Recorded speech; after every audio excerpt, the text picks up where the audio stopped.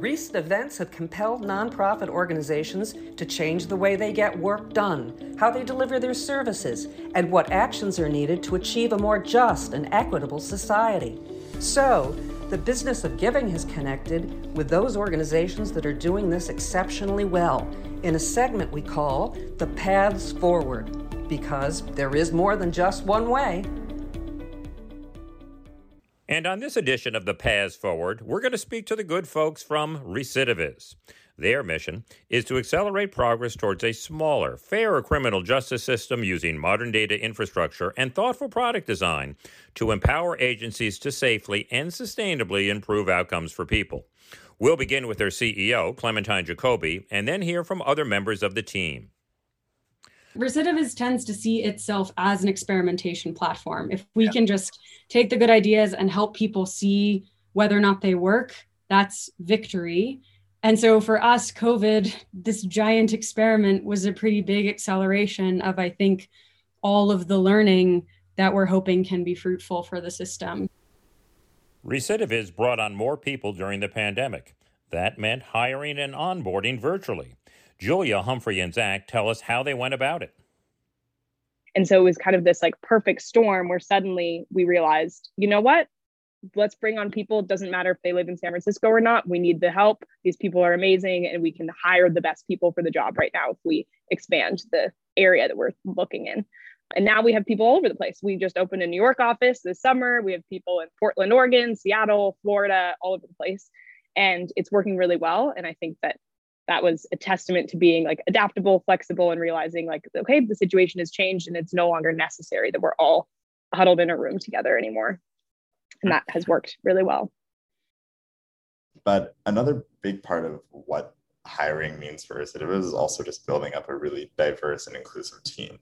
And so doing that remotely is something that was definitely a little bit of a challenge, but we all came together and thought of how can we make sure that this is something that we really focus on within the organization and not just make it something that is kind of like a general directive, but is something that we all participate in.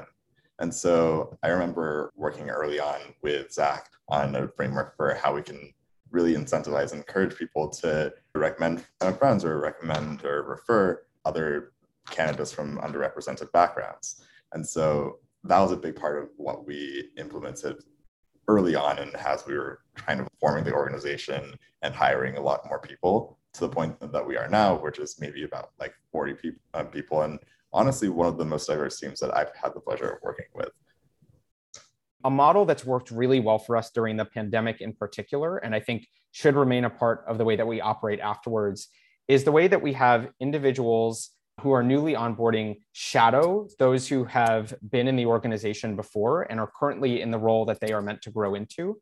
And then what normally happens is you have the new employee shadow either the manager or their peer in the department, and then you debrief afterwards. What went well? What didn't go well? What did you observe from that conversation that might be useful for the work that you're going to be doing going forward?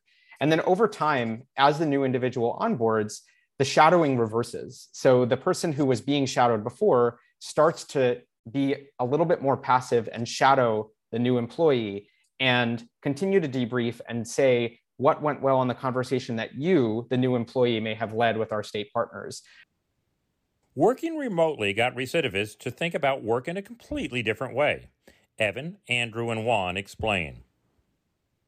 I think before the pandemic, things were the way they were, and they just had to be. You had to come into work, you had to be there. And now that more things are possible, instead of just saying this is the way things are, we're saying, how can things be? And so for all sorts of professionals who have young children, who are taking care of elderly parents, statuses that change at different points in your life, we're able to say, what's right for you? When do you want to be able to come into an office? And when do you need to be at home or to be able to have flexible hours? And we're a lot more open-minded to that. And the thing that I noticed a few months in, this was probably right after masks started becoming something that was done during the pandemic in some of these pieces, but we were a few months in and people started establishing routines, like new routines of, this is my exercise block. I'm not working during this part of the day, or this is when I'm spending time with my kids, or when I'm giving my spouse a break from X or Y or Z. And I think that was the point where it suddenly felt like things flipped to being sustainably productive. There still wasn't a loss of productivity over what things were like in the office, but it was starting to feel like this might actually be a new normal or a reasonable place to land after coming out of that. And so I think one way we worked around that was, this touches on speed a little bit that you were asking about, but when we were making things, we usually are very transparent and put things in front of people often and early. And so I think that helps with creating trust. And so it's hard to get trust when you're a little square on a screen and you don't really have that human connection. But just being vulnerable in that way and sort of showing, hey, this is sort of what we got so far. What do you think about it? And sort of implementing their feedback right away really help with that. When COVID hit, recidivists realized that state governments were going to need tools to understand how COVID-19 would spread in their facilities. They built a tool to model the spread of COVID-19 in prisons, which helped the state leadership see how early releases would help flatten the curve within their facilities. Within 3 days of being launched, the tool had been downloaded by 34 states across the country. And because of that kind of quick adaptation and working within new constraints, we were suddenly working from 4 to 34 states, and we built a very big team of volunteers. And we learned that using scenario modeling, even when all you have is public data, is very useful for decision making. And so as a result of that COVID modeling, we ended up expanding that effort to use publicly available data and a big volunteer force to create a project that generally projected the impact of criminal justice legislation on overall prison populations, costs, and life years. So expanding it beyond the scope of COVID. But a big reason why that project came to be was because lockdown initially forced us to adapt and work a little bit differently. And we were able to be flexible enough to shift gears and use this COVID model to really further our mission in the long run, not just in the short run, because it became a great business development tool for us. It made us a lot of friends in state agencies who then were able to come back to us later and understand some of the value of what we did. And I think that really attests to the fact that at Recidiviz, we can be a little bit adaptable and flexible because we have the same long-term vision. And that allows us to work remotely more effectively as well, because we're not constantly trying to micromanage the next steps. We all have enough insight into what each other are doing, but also enough flexibility that we can kind of play the right tactical role on our own. I would think of it a little bit like an orchestra. Every person has their own part, but in concert, we work together really well because we have the same long-term mission. Humility is a central tenet of how Recidiviz approaches its work. That requires active listening, as Julia and Serena explain. And I think that's a really key part of what makes this organization so incredible, is that we have really low egos and really low hubris and really high listening skills, and come into a room, whether it's a room with each other or with our state partners or with advocacy orgs, we come into rooms assuming that there's a lot that we need to learn. And we never present ourselves as being the expert on anything that we aren't the expert on. Technical pieces of it, we are experts on, and we are strong in those conversations on what we do know and know really well. But anything that we don't have expertise on, we're super honest about and really intentional about listening to the people that know best in the areas that we're talking about. So one example is we produce policy memos that project the impact of criminal justice legislation on fiscal and carceral outcomes. And it was only through talking to advocates and listening to them in the legislature that we made the memos 1 page long, because they told us no one's going to read more than 300 words. And so that was a thing that we wouldn't have learned if we hadn't listened to them. And I think with remote work, listening just becomes even more important, because a lot of the usual signals that you have in person, like body language or hallway interactions, they're totally gone. It's so easy to lose our humanity in a virtual world. These are some of the steps the organization has taken to remain connected as people. And then we added this very strange little Slack app called Donut that kind of auto-generates chats for one-on-one or one-on-two people to catch up with one another. And a lot of these things, although they were very small pieces, having a Slack channel just dedicated to people who wanted to talk about plants, now that suddenly several people had lots of them, All of these were very small, but I think they created the space for folks to actually start to get to know each other a little bit more as human beings, even if they had started when they were fully remote and no one was in the same place. We have a colleague who's a wonderful human whose name happens to be Taryn.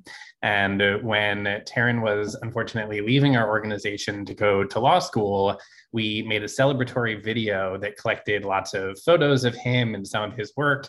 And we played it to Tearing Up My Heart by NSYNC. And there's just an unlimited number of video e-cards and virtual celebrations. We do virtual talent shows that are a lot lower production cost, a lot easier to pull together, and be a fun way for people to express themselves, to celebrate one another, to find common hobbies with one another. And that's been a really cool way that maybe you wouldn't have thought of producing that video if you had to gather everybody in a room to watch it. But if everybody's going to be on a screen, it's easy to pull those digital assets in and have people have a good time with it. Okay, great. And so whenever that happens, which it's not planned because you can very easily get caught up in the meetings about work that are back to back to back. So whenever those moments do come up, I do try to spend time just kind of like casually talking to my coworkers. And even if that means that I'm going to have to do some extra work later in the day or earlier tomorrow, I enjoy that and I find that valuable because we no longer have those interactions that we would normally have in the office. And now my conversations with partners are about how people are struggling to find mental health resources and fight their drug addictions. And it can be hard. And I think the people at Recidiviz really do acknowledge that. And we established a teammate support channel where people can come and talk about when they need support or provide space when they have bandwidth to support others. We have a signal where anyone can give just to say they need to stand down from a particular conversation and kind of back off and focus on themselves for a moment. And having the space to do that and put our well-being first has very much helped us become closer as an organization and also become more resilient during the pandemic. Finally, it's the team that makes Recidiviz tick. But lest we forget, teams are made up of individuals. We'll hear from Humphrey and Andrew to close the segment. I think one of the things that I really appreciate about this team as well is the fact that everyone hops into things and like participates in a way that really brings their skills or their perspectives or whatever it might be to the table. And so whether that's like the fact that we have a lot of internal courses that our own staff run in some sense, whether that's on book clubs, on any like papers that have come out on potential interventions, or we have like a working group that works on data ethics. We have a series of internal courses on just understanding the history of the system and grounding people in that knowledge. So all of those things are things that are just things that our own team has just come up with and continues to run. And I feel like that the spirit really does help the organization to just work effectively and feel that everyone has something to contribute. And so I think a lot of these different pieces and in fact, all of these different pieces of what I think is a pretty amazing team culture come from individual contributions that folks here have brought us. And I think that that's something that's pretty amazing and that has been fascinating for me to watch is what every individual has brought into Recidiviz and kind of what we're able to do. I'd like to thank all those who participated in this segment. Zachary Katz, Andrew Warren, Julia Dressel, Evan Green-Lowe, Juan Agron, Humphrey Abobi, and Serena Chang. And for more on Recidiviz, come visit denver-frederick.com, where you can hear or read the transcript of my full interview with Recidiviz co-founders Clementine Jacoby and Andrew Warren.